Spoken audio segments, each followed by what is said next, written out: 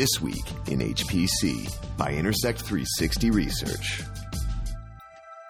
ISC 18 kicks off. And Top 500 gets a makeover. It's This Week in HPC. Hi, everyone. Thanks for listening to another episode of This Week in HPC. This is a special episode coming to you live from the Top 500 Lounge on the show floor at ISC 18. Michael, the show has just kicked off. Everything's buzzing at the show floor here. They've announced they have over 3,400 pre-registrations, which is a new record. We're coming off of a few of the panels, and ISC is off and running. Yeah, it looks busy. There's a lot of activity on the show floor already, and a lot of excitement around Top 500, which we're going to get to in just a second, so it's off to a big start. We're fresh out of some of my favorite panels, the Vendor Showdown, where our favorite vendor sponsors, who do a lovely job paying for a lot of things around here, get their turns doing speed presentations and answering questions from the Inquisitors. Rupak Biswas of NASA Ames and I handled Vendor Showdown Session 1, and Scott Tees with Lenovo took the prize from the crowd as the audience favorite, and I understand that on the other side it was a narrow win by Mellanox by a hair over DDN. So we're having fun already here. Yeah, it was a good, both those were good sessions. I was in the second session that you weren't in. It was a bunch of good presentations, including Google, I think for the first time, was in that presentation. We always get a lot of good stuff there, but as much news has been breaking already at ISC, and it's always a busy news week, I think the biggest news of all has been from the Top 500. Now, you and I have done a lot of podcasts where we say, yeah, not a lot has changed, but tune in next time. Well, let me tell you, now a lot has changed. 4 out of the top 5 systems are either brand new systems or newly upgraded systems. Right, and I can't remember the last time 4 of the top 5 had changed. In fact, I think in maybe the last decade that hasn't been the case. But we already knew about Summit. It got the top system, but we didn't quite know about all the other systems. So the only system that didn't change was the former number 1 system, Sunway Tahoe Light. That got bumped down to number 2 because of Summit. But all the other systems are new on that top 5. We talked about the Summit supercomputer just recently on a previous episode of This Week in HPC, but let's give it a rundown again. This is an IBM NVIDIA hybrid system coming out of the Coral project, the pre-exascale computers out of Coral. They hit 187.7 petaflops peak. Now, that's a little lower than we were expecting. It should have been north of 200. We'll come back to that in a second. They did 122.3 in high-performance LINPACK. And I understand they used all GPUs for the LINPACK run. The Power 9s weren't involved. Right. All the LINPACK flops came out of the GPUs on that run. So, right, the Power 9s, which would have only contributed maybe 5% if they had gone to the trouble of tapping into those floating point units. So I can kind of understand that, but they still achieved basically, I think, what they wanted to on the LINPACK run. This Summit supercomputer is really exciting, and they've been billing the fact that they can handle both HPC and AI kinds of workloads here, particularly with how GPU forward this configuration is. So it's good to see that leadership now, and that's the new number 1 system. But I wanted to come back to this 187.7 petaflops. We thought this was going to be north of 200, around 215 or so. Where'd those other 28 petaflops go? Yeah, from what I heard, and this isn't quite official, but I think they used some of the lower bin parts on the GPUs, and so they're slightly slower clocks. If they had gone with the high bin, full clocked versions, they would have been well over 200 petaflops on the peak. But they got some somewhat cheaper parts, and they were satisfied with those, so they went with those and saved quite a bit of money for just a little bit slower performance. This Summit supercomputer at Oak Ridge out of the DOE puts the U.S. back on top of the top 500 list, ending a long run by the Sunway Tahoe Light system, and then it was Tianhe before that. So it's been Chinese systems at the top of the top 500 list for quite some time. Right, since 2012, it's been somebody other than the U.S. The China. Five solid years, 10 straight lists of a Chinese supercomputer at the top, now giving way to Summit. Now you mentioned the Tahoe Light is the previous number 1 is now bumped down to number 2. That's still at 93 petaflops of high-performance Linpack Performance. It's right where it was on the list, but let's go down to number 3 because we got another nice surprise there. We conjectured 2 weeks ago on the podcast when we were talking about Sierra, or rather talking about Summit, what would happen with Sierra, which is Summit's twin sister in a sense. Right, it's a smaller sibling, and it's been sort of in the shadow of Summit, but they managed to finish that configuration in time, and they managed to get a Linpack run in. So a slightly smaller system, but they still managed 71.6 petaflops. So that got number 3, following Sunway Tahoe Light. 71.6 is the Linpack score. That's off of 119.2 peak. So we're talking about this being the smaller system going into Livermore. But the other Coral system here, also the IBM NVIDIA configuration. So that's 2 systems, each north of 100 petaflops peak, number 1 and number 3 on the top 500 list. That's really a big new statement. And then the other Chinese system that's been in the top 5, the Tianhe 2, has gotten a substantial upgrade. Is now the Tianhe 2A, as they upgraded the Knights Corner processors into now the domestic matrix processors, and that was a serious facelift for that computer. It more than doubled in performance, or about doubled in performance, but went from number 2 down to number 4. Right. They actually doubled performance, but they still lost 2 places in the list because of Summit and Sierra, basically. So, but that's a big move for them. I mean, that's their own homegrown Matrix 2000 DSP accelerator, so they had to retrofit all those Xeon Phis with that.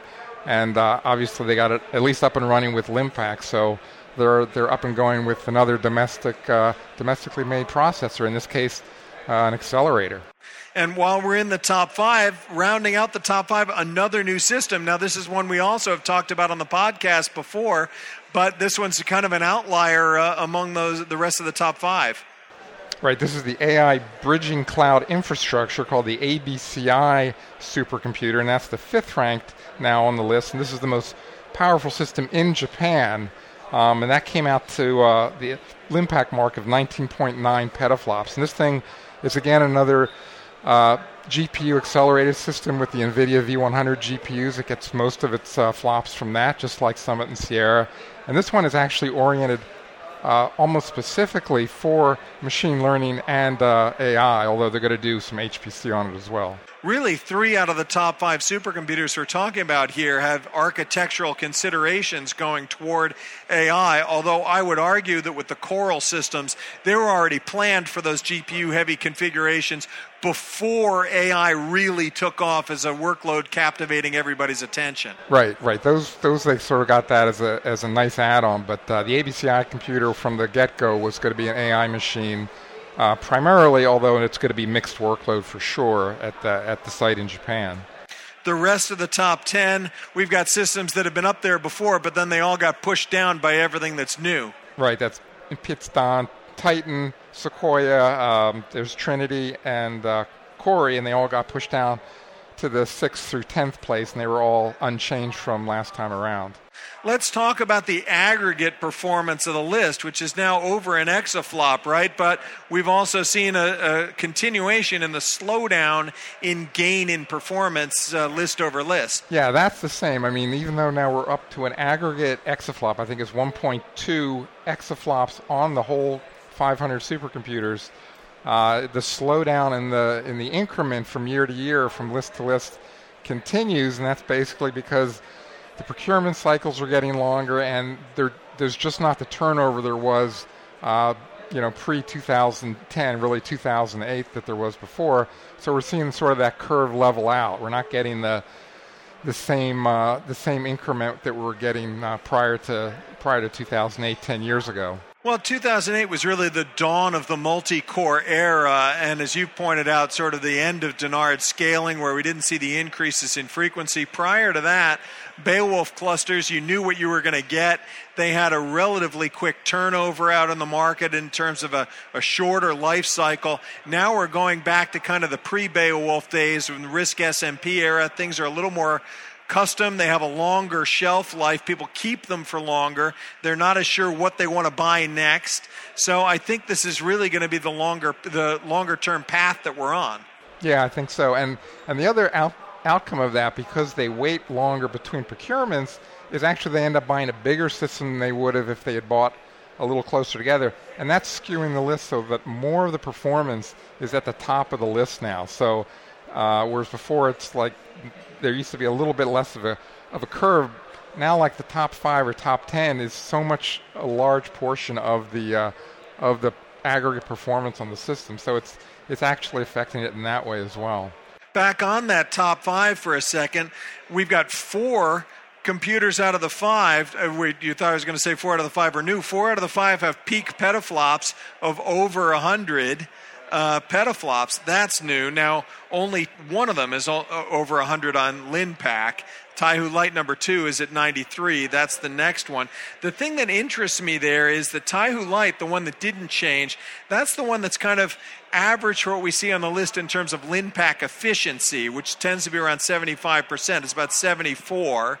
The other 4 systems that are new or upgraded are all between 60 and 65% LinPack efficiency, which isn't the worst we've seen, but they're all below average. Right, but also the other thing in common with those 4 systems is that they're all accelerator systems. The Taihu Lite's an all CPU system. These others are accelerated, and they tend to be a little less efficient on LinPack. Not always, but they tend to be less efficient. So that's not a huge surprise. But yeah, a little bit disappointing maybe on the yield on LinPack. So maybe a presage of what maybe some of the problems we'll have in actually porting real applications and getting all those flops extracted out of some of those systems. Top of the list now goes US, China, US, China. It does not keep alternating all the way down. And when you keep counting, China is now getting more dominant in terms of the share of systems on the top 500 list. They have 206 systems from China now on the list compared to USA in second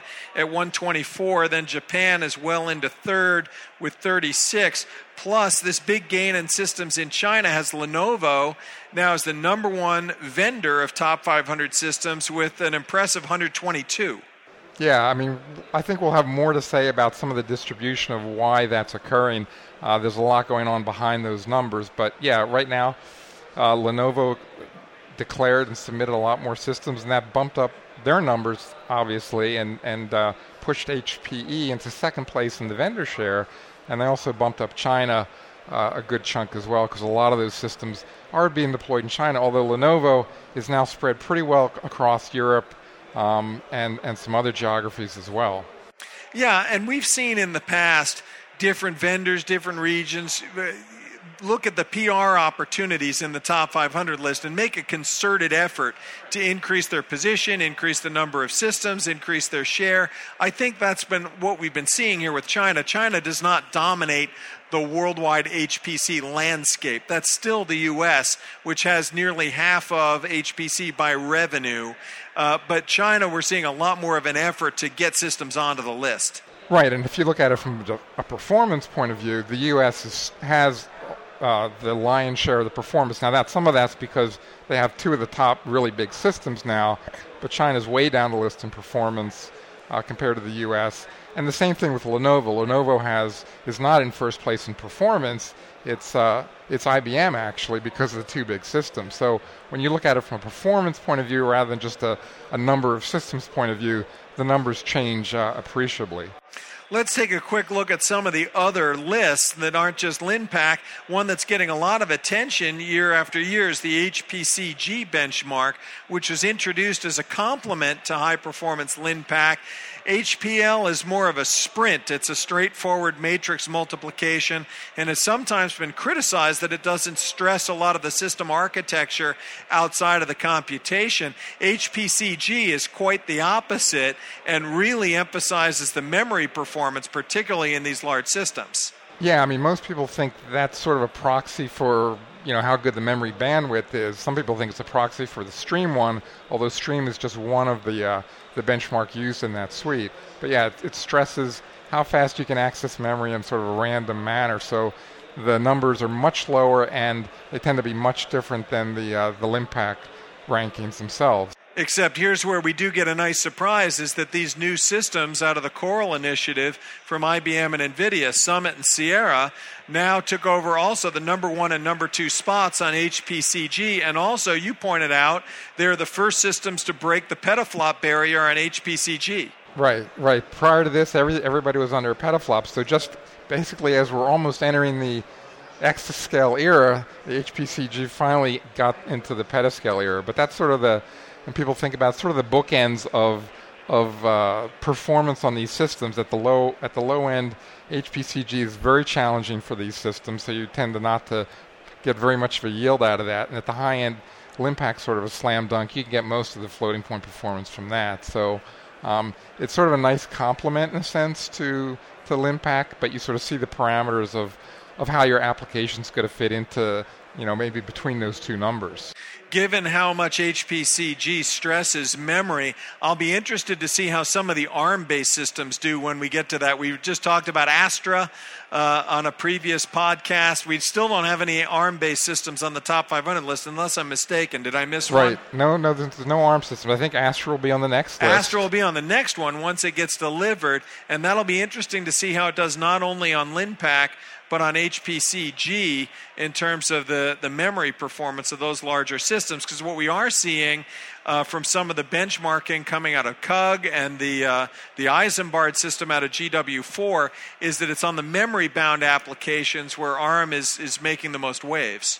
Yeah, and I think actually if we saw an AMD EPYC-powered system, we might see some interesting results there too, because again, that system has more memory bandwidth than the typical Xeon would have. So, and I'm not actually sure if there's any EPYC systems on the list, but they should do better on some of the memory bandwidth challenged HPC parts. That's a really good point. And while we pointed out that the LINPAC runs were all GPU on Summit and Sierra, I don't know this for sure, but we're presuming that they did involve the Power 9s when it came to HPCG. Yeah, I mean, there's a whole suite that's involved in there, so I'm sure some of them used at least part of the Power 9s for some of that, but I can't confirm that as well.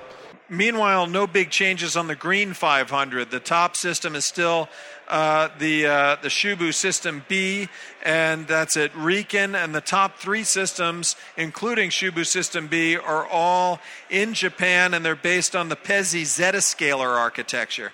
Right. Basically the same as last time. Those were the top systems last time. And then the number 3 system is a GPU accelerated system. I think the top 2021 systems are all accelerated systems until you get down to actually Sunway Tahoe Light. I think that's the most energy efficient system that doesn't have an accelerator. So, yeah, GPUs and the PEZY accelerators are basically cleaning up on the Green 500 list. We got a lot of show left to see here, Michael. I know you and I are both going to be pretty busy, but we'll be back in the Top 500 Lounge. I'll be joined by IBM on Wednesday morning talking about the Summit and Sierra supercomputers specifically, and then you and I will be back in Wednesday afternoon to start doing a show wrap-up podcast of some of the big news that we've seen. And meanwhile, we're next to the World Cup wall here in the Top 500 Lounge. We're going to watch some people crank soccer balls at the wall here when you got to let off a little steam at the show. Yeah, I think there's a bunch of stuff going on in the booth here. So stop by the Top 500 booth. We've got different displays and different information going on. So, yeah, please come by and see if we're in the area. We'll talk to you as well.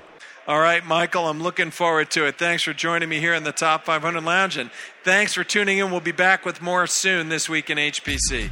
You've been listening to This Week in HPC, brought to you by Intersect 360 Research, actionable market intelligence for high-performance computing.